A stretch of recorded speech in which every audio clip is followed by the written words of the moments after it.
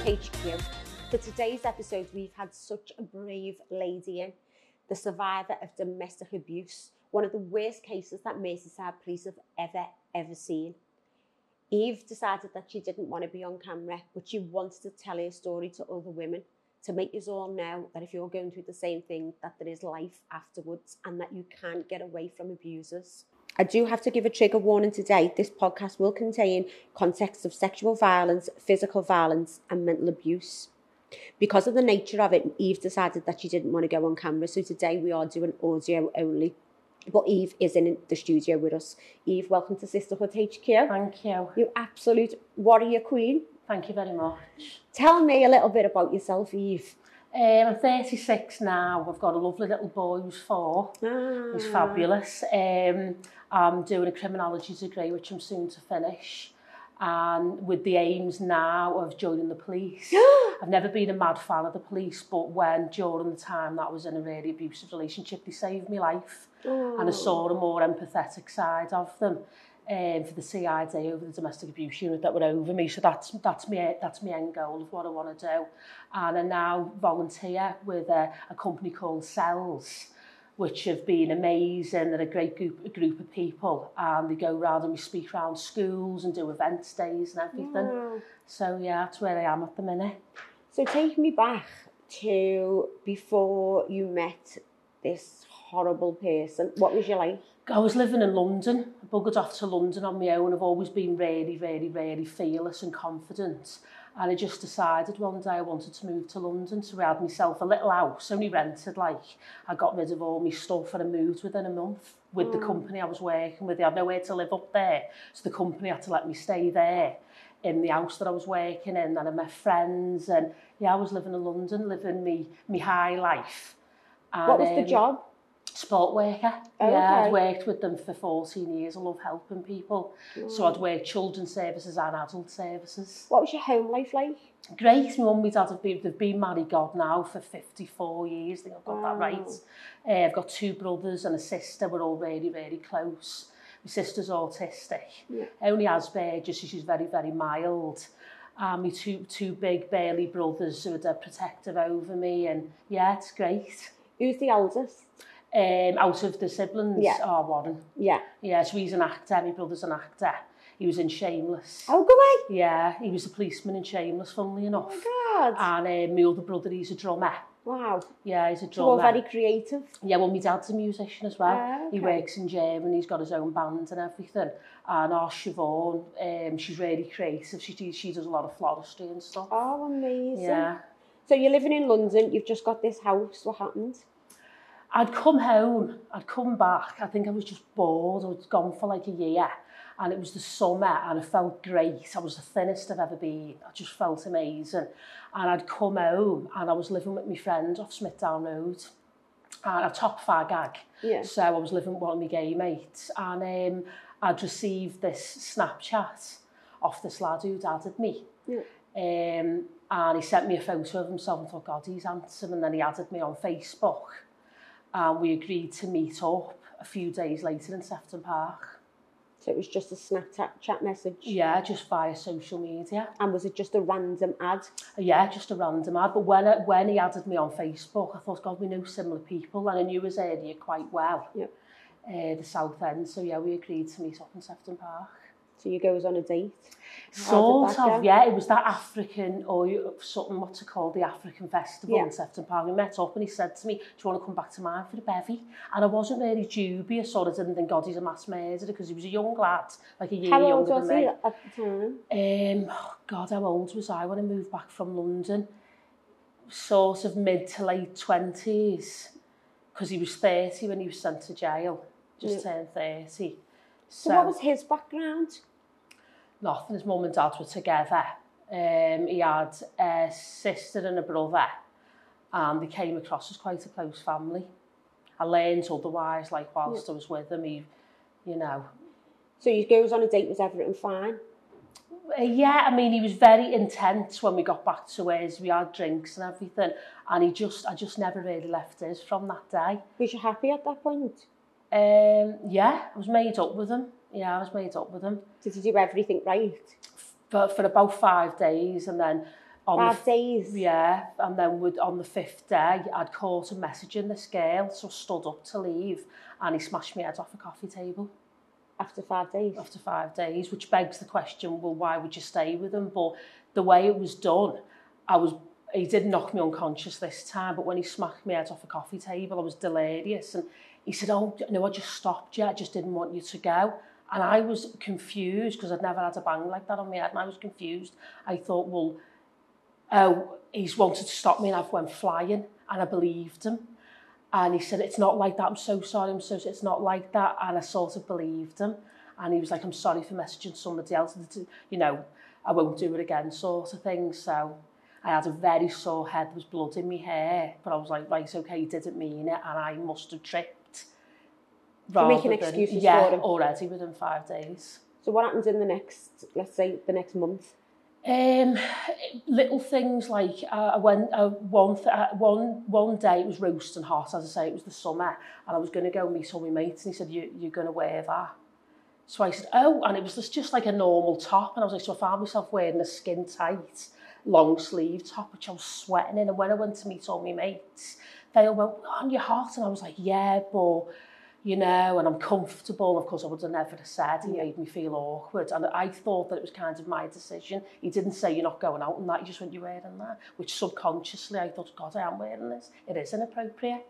So stuff like that has happened. And he became very controlling and questioning me a lot. And was he violent again in the next? Yeah, he put his hands on me every single day for years. From day about 5? 5 days, yeah. But it would just be like grabbing hold of me to go like, what are you doing? And even though I've definitely never grown up in an abusive household, or I allowed for it because I fancied him so much, and I quickly fell in love with him because he just seemed to be everything that I wanted. Which sounds hard to believe, but yeah, I quickly fell in love with him. And he said that he was in love with me, and it was... Had you been in a relationship before? Yeah, I'd been in a few relationships before, one of which the boyfriend wasn't very nice to me. It's like this thing where a lot of women who go through domestic abuse, they have it more than once. They have more than one abusive relationship rather, and it's this thing of a lot of women feel embarrassed to say, God, I'm going through it again. Now, it was nowhere near what he put me through, but there was definitely the controlling aspect to tell me what to do. And yeah, so I'd been through it before, but nothing like this. Did you feel like he was a manipulator? Did you feel anything that was thinking, this isn't right? I think because of, like, I remember I disclosed, he said to me, you know, you're always, like, fixing your stomach and I'm fixing your clothes, what's up with you? And I said to him, I used to have an eating disorder, which I did for years. It was quite a big part of me, probably early 20s, and in school there were little parts of me where I was aware of like my intake of food and stuff. So the minute that I disclosed that and I said I was under St Cat's Hospital in Birkenhead for it, it's quite bad. I lost like quite a considerable amount of weight at one point. And the minute that I found that, he had me then.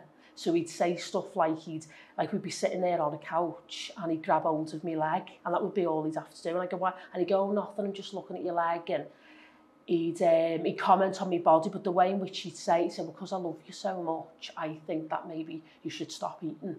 And then I thought he was like a protective, caring thing over me. He wanted me to do better and be a better person, a better woman and everything. I mean, when we'd sit on the couch, I'd have to sit up straight. I wasn't allowed to lean on him.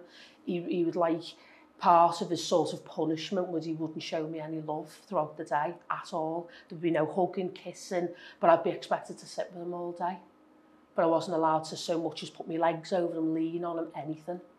On the couch, he was sort of sat up like you're in the army on the couch, if that makes any sense. And is this still relatively new relationship? Oh God, like really new. Within probably the first fortnight this was happening. And I found that within the first probably 2 to 3 weeks, I was walking around with my head down. I remember we went the offie, because drinking was a big part of our relationship. He insisted we drink every single day. So sometimes, I used to work all the hours God sends. I'd be in work, I'd be either hungover or I'd think, oh, I'm so tired, but I knew I'd be going back to him.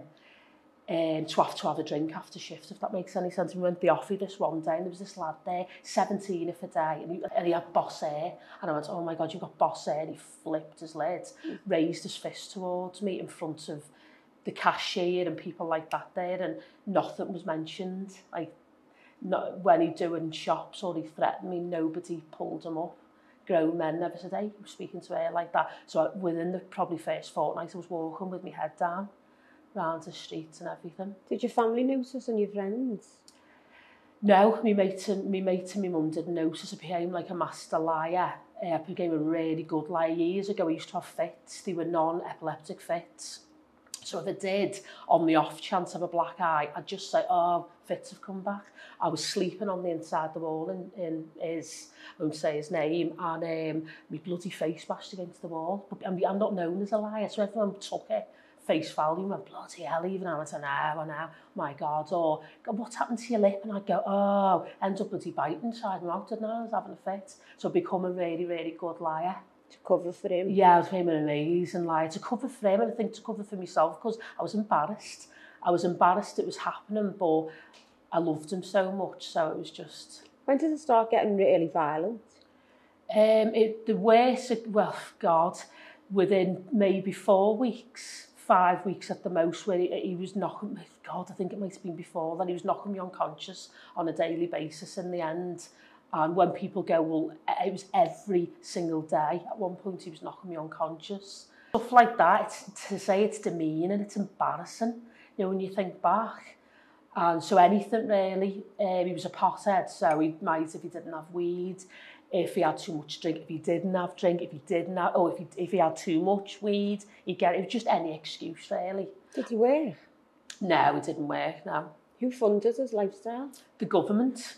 He used to have fits, funnily enough, but his were epileptic. I think he'd had a bad fall, so that he never worked, and that was another port of call for his anger to put it onto me. It was another reason for him to be pissed off that I could work and he couldn't. And I used to work loads of hours, and then he'd ask me for money, say, well, I need to get such and such a weed. No, I don't smoke weed. So I'd be like, and he'd go, well, I need such and such a weed. So I'd have to pay him, say, £200, £300, and it'd be like, you know, and then in the end, it wasn't where he'd say, well, I'm going to pay you back. It would just be him leading me by my arm to the hole in the wall, like the bank, for me to take money out for him. It wouldn't even be where he promised to give it me back.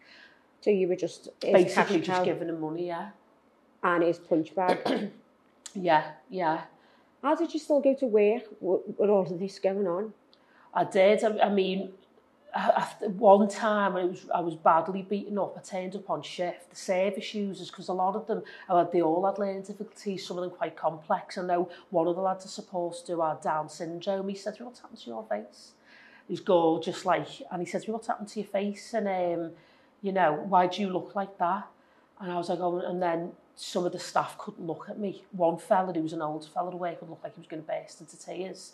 He tried to speak to me on shift, but I'd have none of it. I was like, no, nothing's happened. And he said, look at Eve, look at the state of you. Because I had to get the bus from Toxteth to my work, which happened to be in Kensington. The whole of the bus was staring at me. The bus driver, he of course waited with me at the bus stop while I got on the bus. People were staring at him, scowling at him.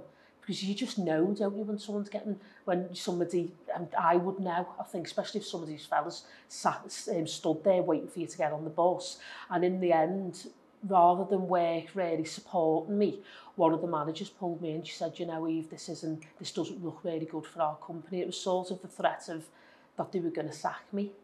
So, I mean, my work friends were really supportive, but the people above me, old bosses, weren't really. So what happened next?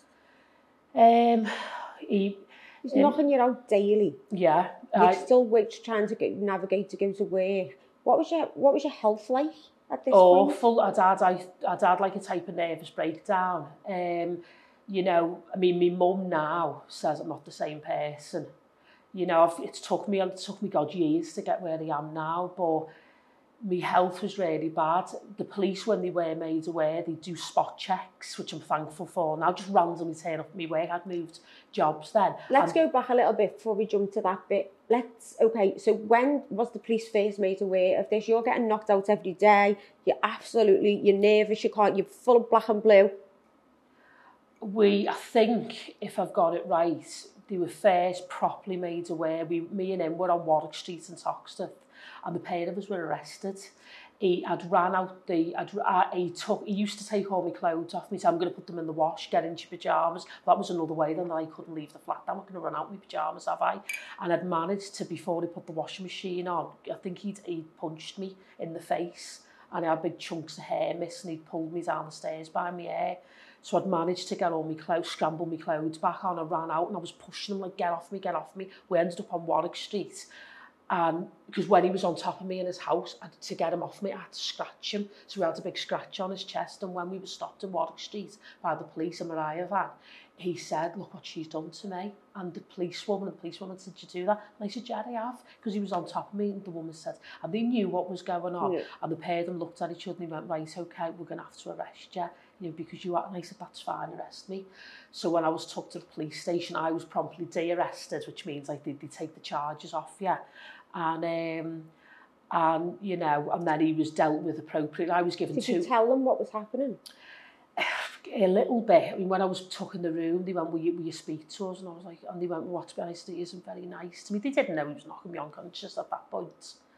You know. How did you feel about yourself? God, I was the thinnest I've ever been. I look back on photos now and I think, God, I look great. And I felt the worst about myself. My self-esteem was on the floor. Did you feel like you deserved it? Why did you do I did, because I was just a piece of shit. Not because I'd done anything wrong. Is that how he made you feel? Yeah, I don't think I'd never used to answer him back or anything. I was terrified of him. So it was not, I didn't deserve it because of something I'd done. Just because I was a piece of shit, I deserved it. But that's how he made you feel? Yeah. That you were worthless? Yeah. Yep. So the police, what did they do after that? Well, the police were made aware then, and now the police were made aware, I felt able to then, when it got really bad, I had nowhere to turn. You know, he would hound the life out of me. He threatened to do stuff to my family, so that I was disclosing the police then, because I'm not being a grass, he's being horrible to me. I started disclosing in them. So the police then started getting involved, but I kept dropping the charges, and this is why I say I've never been a big fan of the police, but the police saved my life, and it changed my perspective on them, because they were great. One of the police officers, Craig, is lovely. He would do the random spot checks, and in that way, by just turning up at my work on a whim, he then could go, where have you got your black eye from, Eve? And even though I would never press charges, I would never do it, they put things in place, and what they did quite cleverly, the police said, right, we'll put you in touch with agencies now. So I was seeing at one point 2 or 3 different type of counsellors per week for different types of abuse all over Liverpool. And that was great, because even though they knew I was still going back to him, I was having that outlet. Very clever the way the police did it. Really, really smart. Did you feel empowered? A little bit, although the women I was speaking to, they go, "You're still seeing him?" And I go, they go, "Right, okay, but the police have sent you to us, but you still." And I was like, "Yeah," and they're like, "Right, okay." I don't think they were a bit confused. Yeah, I think I did. They helped a lot. Know that I wasn't going mad, because when you speak about coercion and gaslighting, when he'd knock me unconscious, which was like daily, as I say, when I'd wake up, and I don't know if you've ever been knocked unconscious, it's extremely painful and then very, very disorientating when you wake up. When I'd wake up, he goes, putting chicken under the grill, do you want some chicken? So I'd then go, yeah, okay, or no, or whatever I'd say. So then I'd then think in my own reality, I'd think, has this even happened? He's asking me if we can put chicken breast under the grill. Has this even happened? Even though I'd wake up, I'd stand up and I'd look in his mirror, his big mirror in his living room, and I would be black, chunks of my hair missing, blood always on me. But I would question the reality. I think, am I going mad here? Because he's acting normal. He's just asked me if I want food. That is the type of gaslighting he'd do. You know, and I remember one of the worst beatings was really, really bad. He'd done my legs in and my rib and everything. I could barely stand up. And when he helped me stand up with one of my arms, he looked at them in and he said, look, it sounds, would be all right. He would have bought you a present. And it was like he was preempting beating me up to after the present. It wasn't my birthday, it wasn't Christmas. He just bought me this present. It was like he was preempting, giving me a really, really, really good item this one day. And therefore they give me a present, and there's a nice ring for you. And so did he just act normal? like, honest, when I say completely normal, like where you stood at the bus stop and you go, "Do you know what the time, please?" Like, I'm talking completely normal, so I was always doubting the reality. I honestly thought I was going mad. After you started going to the police, what was his reaction then? He went off his head. He went off his head, and I felt too fearful to really admit everything I told the police, so he wasn't really fully aware. Although obviously the police had arrested him countless times. As the months went on, the years rather, the police were arresting him. And sometimes we weren't allowed to see each other, so he'd hide me in his backyard. Like, the beatings got so bad and the abuse got so bad, he'd lock me out of naked for 45 minutes at a time. He'd strip me of all of my clothes and he'd push me out in his backyard. And it would be winter, and I'd be out there for 45 minutes sobbing, begging him to go back in. And, you know, he'd be like, "Well, yeah, will do something for me, get on your knees and beg me then." And I'd be on the gravel or, you know, on the hard floor on my knees begging him, and he'd leave me out there like 45 minutes at a time, do you know what I mean? That was something. Earlier on he would have knocked me unconscious, or I was black and blue. And what I used to do is when I knew I had to see my mum, or I had like a big event, like say maybe a holiday even with my friends, because one year my friends took me away quite a bit. Did he still let you go? He had no choice. My friends used to go right, and he didn't really have a choice. I'd just make an excuse, go and see one of my mates, and I'd stay over, and we'd go and get a flight the next day. And if I knew, I'd wear stage makeup. I'd wait for the bruising to go, and as the swelling was going down, I'd just start putting stage makeup on. Oh my God. So say you'd go on holiday, and what would he be like when you got back? Great. He'd be very, very calm. "Do you have a good holiday?" And that made me feel worse. I was like, "He's going to batter me.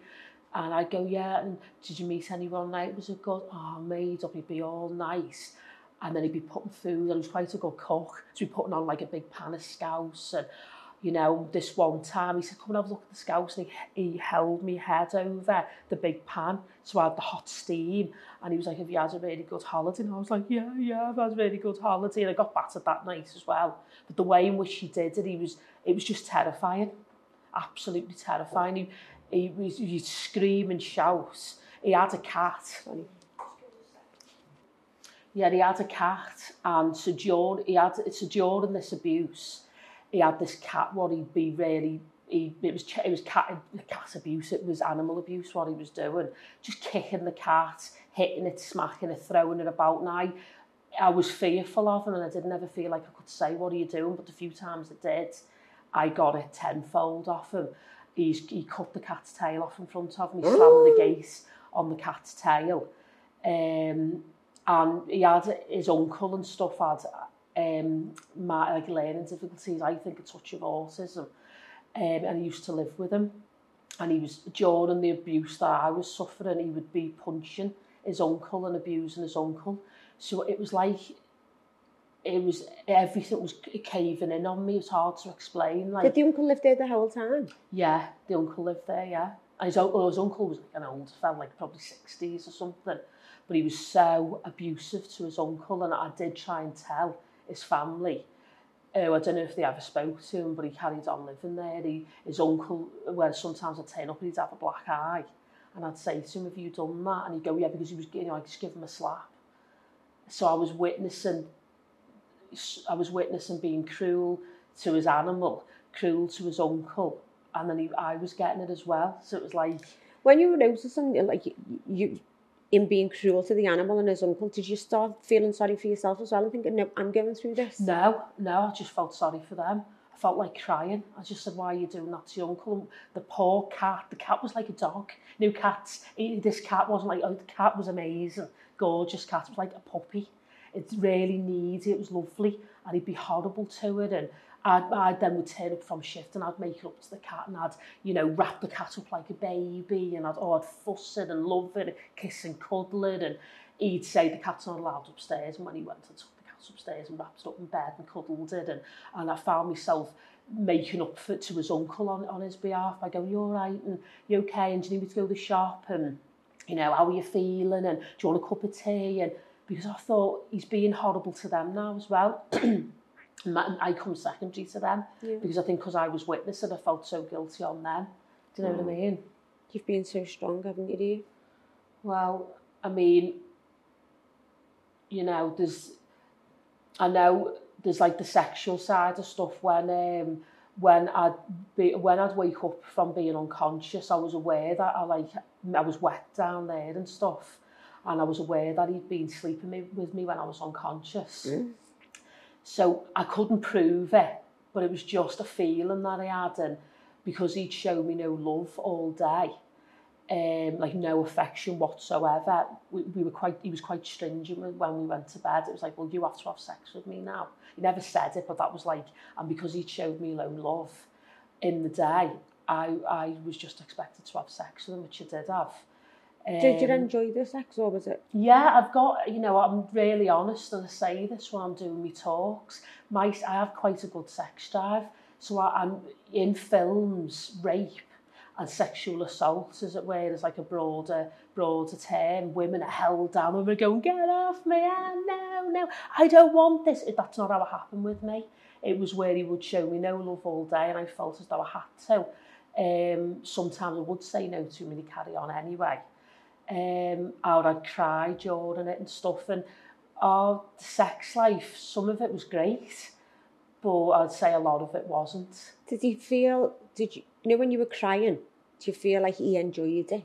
Yeah, that one of the headlines in the Echo, which was the front headline, was "You love being raped, don't you?" And that was something that I said in court that he said to me, which I was quite shocked. There was a programme on the telly about this African village, and the women in the African village were being raped. Africa's such a big place, I don't know what part.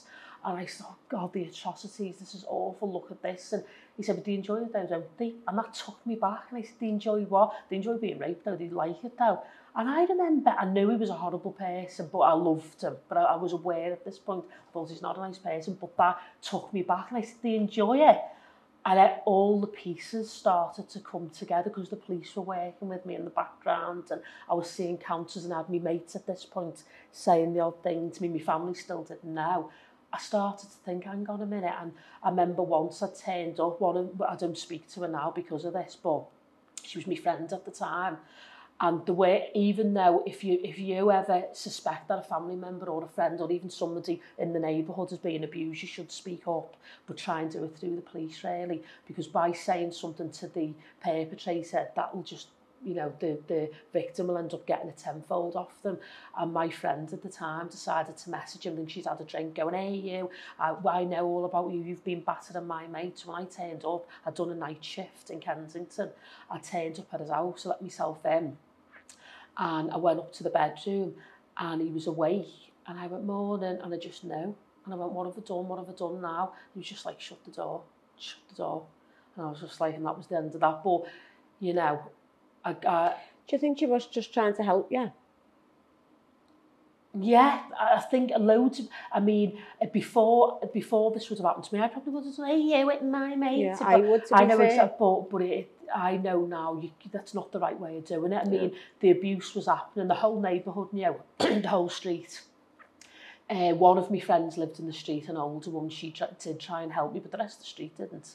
The windows would be open. You know, when people speak about a lot of abusers, they punch you in your head, in your hairline, or your body, so that he didn't care. He punched me square in the face in the street. I would be screaming out the window for help because he'd locked me in, and as he was locking all the doors, I think so I'd be shouting, please, somebody help me. As he was walking up the stairs, nobody'd help me. And are they scared of him? I think so, yeah. There was a neighbour who lived if you stood outside with your back to his house, to the left of him, he was an older woman, she was a family friend, and she always had a bit of a smirk on her face. She was quite blasé over the whole thing. And the other neighbours, which were a young couple who moved in with a baby, they quickly moved out.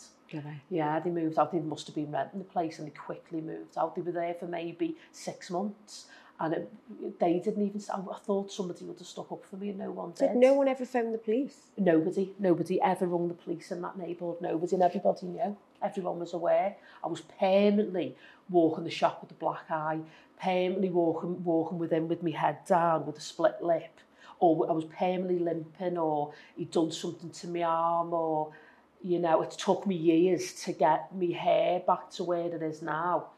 But I know my hairdresser said to me recently, there's a lot of scar in your head. And my mum was taken aback, and because, you know, I just said, yeah, it's off my ex. My mum was like, he's got scars on your head off your ex. I said, yeah. My mum's 74 now. So for all my family read the Echo article. I don't think they really understand how bad it was. Did you distance yourself from your family? Yeah, he convinced me that my family didn't love me. I sent the most disgusting, unforgivable text messages to my dad and my two brothers. You weren't there for me. I wouldn't even repeat half of what was on there, but it was just a scathing message telling them how much I hated them, how they were never there for me. Is this why you were with him? I'd have to have a break. Okay, darling. Yeah, so I sent me brothers and me two brothers and me dad the most scathing messages saying how much I hated them. You know, the stuff that I wouldn't even repeat now, that really impacted on my family, convinced me my family didn't love me. Now, I come from, when we say we're close, we are in each other's pocket. I'm in my mum's every single day. I always was before I met him. Obviously, I lived in London. But before I lived in London, even when I did live in London, I was home every other weekend. We're a very, very, very close-knit family. And that all changed because of him. He convinced me that my family didn't love me. He pinpointed things about myself that I didn't like about myself that I disclosed to him. And he'd say, no, your mum probably doesn't like that about you. And he was really clever in the way that he did it. You know, a lot of goading as well. So if there was an advert on it, my mum's a double amputee, so she's in a wheelchair. So if there was like an advert on the telly where somebody's disabled, you go, there's your mum. And of course, I would go ballistic because he's speaking about my mum. And then I'd be like, who are you talking to? And that would be an excuse for him to hit me. Or if there was somebody with like a really severe like learning difficulties on the telly set, you go, there's your Siobhan. So there was a lot of goading that went on. His dad came round one day and she really shouted at me. At you? Yeah, at me, saying, look at that dent in the floor, that's because of you. And I was like, I didn't do that, he did that. And he didn't believe me. What he hit me over the head with a bottle this one day. And it hit me on the head, went on the floor, and he had like lino, and it made a dent in the lino when I was playing for that. So his family turned on me, his mum and his dad, they literally lived round the corner. And this one day wouldn't give me my bag back. My bag had like my inhalers, my asthma's quite bad. I was hospitalised for asthma attacks because of him. And my asthma's really bad. And I had my phone, he had all my stuff, my lipstick, just all stuff that's important to me, my keys. So unaware, I thought, right, so I ran round to his mum's, my gum was bleeding, I was battered black and blue again. And they let me in. And then he then turned up. And his dad went, have you done this to her? And he went, yeah. And he went, right, okay. And then they paired them, went, right, go back around the house. And I was sent back round, which I was then battered for again. Because so he admitted he'd done it? Yeah. And when I've spoke to people about it since, they've said, who know the family from there, they said, oh, the dad used to batter the mum. And I remember because I used to be hospitalised with asthma because of him, with a few asthma attacks. And the nurse would go, he's sitting there with a black eye, and you could just tell, I think because I had my head down, I must have looked so depressed and down, which I was. I was so severely depressed. And his mum had turned up, he'd sent his mum rather than him coming to see if I was okay. And his mum just said, you know, if you're scared, I won't get out, I should have done. So I sort of knew, although she was my ex's biggest fan, like the matriarch of the family, she loved her son. It was as though she was aware of it, so she was telling me inadvertently, if that makes any sense. He would always comment on my body. He convinced me that I smelt, and he used to make me go and get smears. So I went for a few smears, thinking that my pH balance was off, and the doctor said, your pH balance is perfect, great. Go away, don't worry about it, because he sent me, honestly, there's not enough, he sent me for countless smears, basically, that was flagged up as well. Where it was like, why are you coming for smears? So that was all flagged up with the police, and, this is something else that a lot of women don't realise, like, a man checking your underwear, that sort of stuff is, I'm checking your underwear, and to see if you slept with somebody, used to check down there on me, and put his fingers inside of me to make sure that there wasn't somebody else's sperm up there. It was like a lot of it was invasive and embarrassing and degrading behaviour, what he put me through. So as well as him locking me outside naked, he was checking me underwear, checking me bits and bobs. If I happened to, because I've worked with some challenging people as well, that might hit out, say, if I come back with a bruise, I'm going to be like, oh, somebody done that to you. Yeah, so there was a lot of that went on. And all this time you're still working and you're still pretending that everything's normal? Yeah, and I remember I become that used to the abuse. Now looking back, when he would knock me unconscious and I was really, really battered by him, struggling to stand up, which of course he'd always help me, because he's such a helpful person to help me stand up, and I'd go, thank you for helping me stand up and all that. Did you feel like it was affection when he was hitting you? I think in a way, yeah. And before this happened to me, I would have been like, I wouldn't have been judgmental. I'm not a judgmental person, I'm not a very open-minded person, but I would have been a bit like, what? And that's out of my realm of thinking, or it would have been. But because I've been through it, like the courts and the police were in agreement that I had Stockholm Syndrome, which is where you completely, when I say I had a breakdown and I wasn't in my right mind at one point because he put me through that much, it was like the norm. And then when I moved, the police went, right, you'll move now. So I moved to Tuebrook, which he promptly found out about, and I agreed to meet up with him because I couldn't stay away from him. Let's go back. How did the police get you to move? I think I said to them, I can't take much more, So I kept going back to him, like I went back to him after this. The police went, right. So with my friends, they helped me move, and with the police's say-so, police said, right, we think that's a good idea. So I moved, and where it was like above a sunbed shop or a beauty shop, so there was loads of locks. It was quite secure, even though you had to sort of go out a back alley to get there. And he promptly found out about it. I then met up with him because I couldn't stay away from him because I loved him so much. Like you're addicted to him? Yeah, absolutely addicted to him, yeah. And then I was in his the week after, and I noticed that the keys had gone. And then all of a sudden the keys were there, so I think he must have had a set of keys for all of them in like the 20 minutes or something, or half an hour. He was out. And one day I went back to my place in Tuebrook, and when you just walk in, I thought, someone's been in here. I could just feel it. And I got in the bath, and I was sitting in the bath, and I looked up, and there was like a board that had been moved, which was that an attic, or was that an attic? Yeah, it was an attic, and it had been moved, and I knew he'd been up there. So he wasn't up there then, that had been moved, so I knew he'd been in my flat, and I knew he'd been up there, and maybe was he going to hide and watch me, and maybe he changed his mind, but the thing had definitely moved, so I knew he'd been in there and everything. How did you feel at this point? Just like I was in a never-ending thing of abuse. If I did anything great, he'd batter me, because it's like, well, who do you think you are? Like if I looked really nice, and I stopped eating for him, and I did lose loads of weight, he'd go, what are you doing it for? You're doing it for other people, and who do you think you are? Looking like that. So I get battered for it. You just couldn't win, could you? No. Like whatever I did, I couldn't win. So it was like a constant. And now at one point, he spoke about an ex, which I won't mention her name, she wouldn't want me to, but I did a bit, as you know, as being a woman, so I did a bit of search, and I found it, and I messaged her on Facebook, and I just said, listen, please, has he ever done this to you? And she said, I've burst out crying. She said she was in Las Vegas at the time with one of her mates. She said, can I get in touch with you? She said, I'm sobbing. She said, yeah, he did do all this. She said, can I message you? So I gave her my number. She messaged me, and we spoke.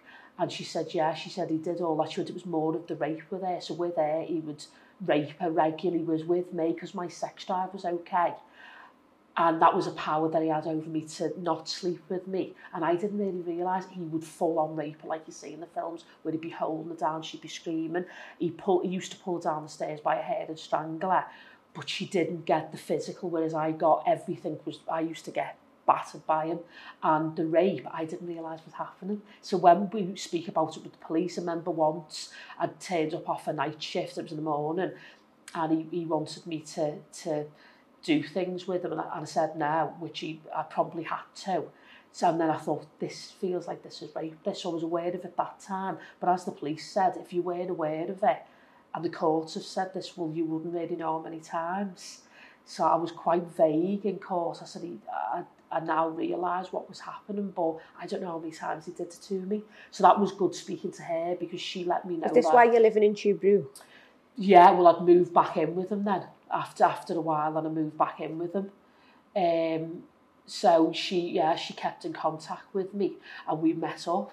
She went to this, there's like a thing which is great, like a thing for domestic abuse survivors, or people that are going through it, or want to learn more, or you know, might be in the middle of it. There's older women and everything that go there, and this is in the women's hospital, and I agreed to meet up with her, and I just missed it. And I think I would, because I was involved in it, she hadn't been with him for years. It was easy for me. I just said, I feel too emotional, can I meet you afterwards? We met up and we really got on. She was lovely. I really found a bit of a kindred spirit. Yeah, she's just lovely. I really, really liked her. But of course, after that, I ended up getting back with him. And me and him went out in town. We never really used to move, but he decided to take me out this night, and the phone went. And I looked at him and thought, I said, I need the toilet. And when I spoke to her, she said, I was really off. And she went, you're back with him, aren't you? And she just put the phone down on me. She's never spoke to me since. I mean, I saw her in the court and she sort of smiled, but she doesn't want anything to do with me because I broke her trust. I got information off her and then promptly got back with him. You know, but I just found it very difficult to break away from him. So I shit on somebody basically, which makes me feel really bad. But that is what abuse is. It's just not in the right mind. It's not black and white. No, I wasn't in my right mind. I remember during him, my taste in music changed, me likes, me wants changed, me dress sense changed. I was having I'm a curly hair girl. I do have my hair straight, like, but when I was with him, I wasn't allowed my hair straight. So for years I wasn't allowed my hair curly rather. So for years I had my hair straight. I just changed to everything he wanted you to be. I wanted my nails short and dark, gothy, and I had these long nails on. Which I found it hard to get out of that pattern, to be honest, of having long nails. So I occasionally go back to that because I think that's what's wanted of me rather than me being my own person. I've always dressed the way. I'm not a label person. If I like something that costs a few bob, I'll save up for it. But I don't care, mate. If something's £1, I'll buy it if I like it. But he turned me into somebody that I wasn't, where he go, well, you've got to wear this. And my whole identity was stripped away from me. Everything. You know, I wasn't even allowed to put a programme on that I wanted. And drinking became a big factor in our life, I wish I was really honest about. And it took me years to get out of the thing of drinking every day. So was that an escapism though? When you had a drink, was it? Well, I had to drink with him because he'd go, right, have a drink. And it's lager, you know, fattening lager. So you want me to lose weight, but you want me to drink lager. And all of it was fizzy. So I'd put on weight or I'd feel bloated and then he'd batter me again. It was just a way of him, I think, having control. But it took me, it was about 5 years ago was the last time I seen him now, because my little boy's 4.5. And it took me, till quite recently to not drink. And I think it's a drinking culture, isn't it? It's when you go out, you have a blowout. Yeah. Can't do anything by halves, but to not drink every single night is an effort for me, because I'm just that used to it, because I had it for years with him. I was dead honest in court. I said, but we're drinking, and he went, right, and I said, well, he's buying there, but I was still making excuses for him in court. Yeah. Of course, in court, you're cross-examined, but which you don't have, when you tell the truth how I am, you don't have to feel bad for being cross-examining me all day long. I've got nothing to hide. And I was really honest. I said, but we're drinking all the time. They went, right, okay. Because I didn't know that was a different form of abuse. So, yeah. And then... when did it get really bad, Eve, to the point where you just... I left the country. It was that bad. I left the country. I just said to Craig, who was the policeman over me, I remember... They turned up and I was sobbing to the police. I said, I can't take any more. I feel like I'm going to kill myself. And I remember, again, I've never felt suicidal. So again, if somebody was to say this previous, I would have went, oh God, I felt so sorry for them. But I've I don't understand it. I remember being on shift and I thought, right, I'm going to kill myself. I was ready. I thought to myself, okay. And we don't do as much anymore because of COVID, but usually every single Wednesday we congregate as a family. Me and my aunties and my uncles. I thought, right, okay, well, I'll do it on a Thursday. I'll see my aunties and my uncles and I'll kill myself. I'll do it on the Thursday, see my aunties and uncles on the Wednesday. So I felt all of a sudden, I felt really happy on shift. And I was extra amazing support working with the lads I was supporting, because I knew it'd be coming to an end. So I felt this weight. I thought I would have killed myself. It's this weight of relief. It wasn't what I thought, maybe feeling like you're going to kill yourself. I was quite happy about it. I thought, oh, I'm going to kill myself. And I thought, I've just got a few days to wait. And I think I almost skipped out of work on that shift because I thought it's going to be over soon. And that was a bad time. And then he'd been extra cruel to me. I don't know what he'd said or what he'd done because there was that much stuff. And I just opened up and I told the police everything. And I said, you know, because I said he's bent me over the table and you know, and he'd done this and he'd done that. And it was just to check that I hadn't slept with anyone in shift. And he said, you've been sexually assaulted. I didn't know I'd been sexually assaulted. I was like, and he said, you've been sexually assaulted. I didn't even know that. I'm quite an intelligent person. I'm not academic, but I am smart. I didn't know at my late 20s that I'd been sexually assaulted. And when I'd opened up, anyway, I felt like I was told them, I said, I'm going to kill myself. And then they recorded me for the courts. So I did a record and I was questioned. This was all shown in court. I was like behind a screen, so I couldn't see him, behind like a curtain. Yeah. And the police agreed. I said, I'm going to leave the country. And Craig, who was lovely, went, okay, we understand. So I left the country for 6 months and I was loving my life over there. And he got in touch on a blank profile on Facebook and got back into my head and said, I'll pay for your flight back. So he paid for my flight back and come back for him, which not many people know because it's embarrassing. People just think I was bored there and I come back for him. Because he just wouldn't leave you alone. No, I missed him as well. I missed him terrible. That's me being really honest. That's the reality of abuse. I missed him, even though he was horrible to me and cruel. I missed him terrible. He got in touch, and that was it then. His mum was really, really poorly. She's passed away now. And what I found bizarre was for all of his mum was dying. She was really poorly, and I was like, oh my God. And when I come back, he was more interested in me than his mum. Now, his mum was everything, which a lot of abusive men have learned now. Either have zero relationship with the mum, or it's the polar opposite, where the mum, it's almost like I don't know, I can't even explain the relationship. It was bizarre, to be honest, I found. And he was more interested in me, which I thought was weird. And of course, I then was back in it, and I was back home. I touched down, I come and seen him, and within half an hour, he had his hands back on me. I said, I've come all the way back. I said, I looked great. I was all brown and everything. I was like, because obviously I've been in the African eating drinking area. And he had his hands on me. He said, you've put your hands on me again. You said you wouldn't do this. And he was just like, half an hour. Within about half an hour. Not even an hour, about half an hour, he had his hands on me. And then when I come back anyway, again, it got really, really, really bad. Couldn't take much more, and then the police went, right, we're gonna press charges now. So he threatened me. I had his cousin threatening me, saying she was going to kick me head, and I still haven't bumped into his family, needless to say, which I'm surprised at. Now I wouldn't care because I know I'm in a different place and I've got nothing to hide, but I had his family all threatening me. Because it was on the front page of the Echo and everything. Obviously, he got 23 years. It's a misprint in the Echo. They've said he's got 17, but he hasn't. See, that's a misprint. The CPS said 23 years and he has to do the full 23, which is unheard of. So I think, as the police said, the only thing he didn't do to you was kill you. It was like a really extreme case. And now I had a male judge who looked like he was going to burst into tears. And there's things that I haven't mentioned today because that I don't tell anybody because I want to keep a little bit for myself. But if I mention that he locked me out naked and the sexual assault side of stuff, and it shows you how bad the stuff that I haven't mentioned was. But anyway, he now has gone away for 23 years and What was it like going to court? What was it like actually standing up? I was heavily pregnant. I was heavily pregnant at the time. But it wasn't his child, was it? No, what had happened was when we'd split up, the first person that was nice to me I was just made up. I thought, oh God, this is me. I can get away from him. So I became pregnant. I ended up heavily pregnant. I'm talking like heavily pregnant, still seeing him. Did he hit you when you were pregnant? No, he didn't, but he put his hands on me. And I quickly got out the house this time. But I know when I was obviously that's another thing, like that's embarrassing for me to say that I was in an abusive relationship and I put my life and my unborn child's life in danger. But again, that's the reality of abuse. Absolutely. Nothing's black and white. No, it's not. And to say, well, hang on a minute, and then you were pregnant with somebody else's child, you go, yeah, I was pregnant with somebody else's child. But he used to get in my head.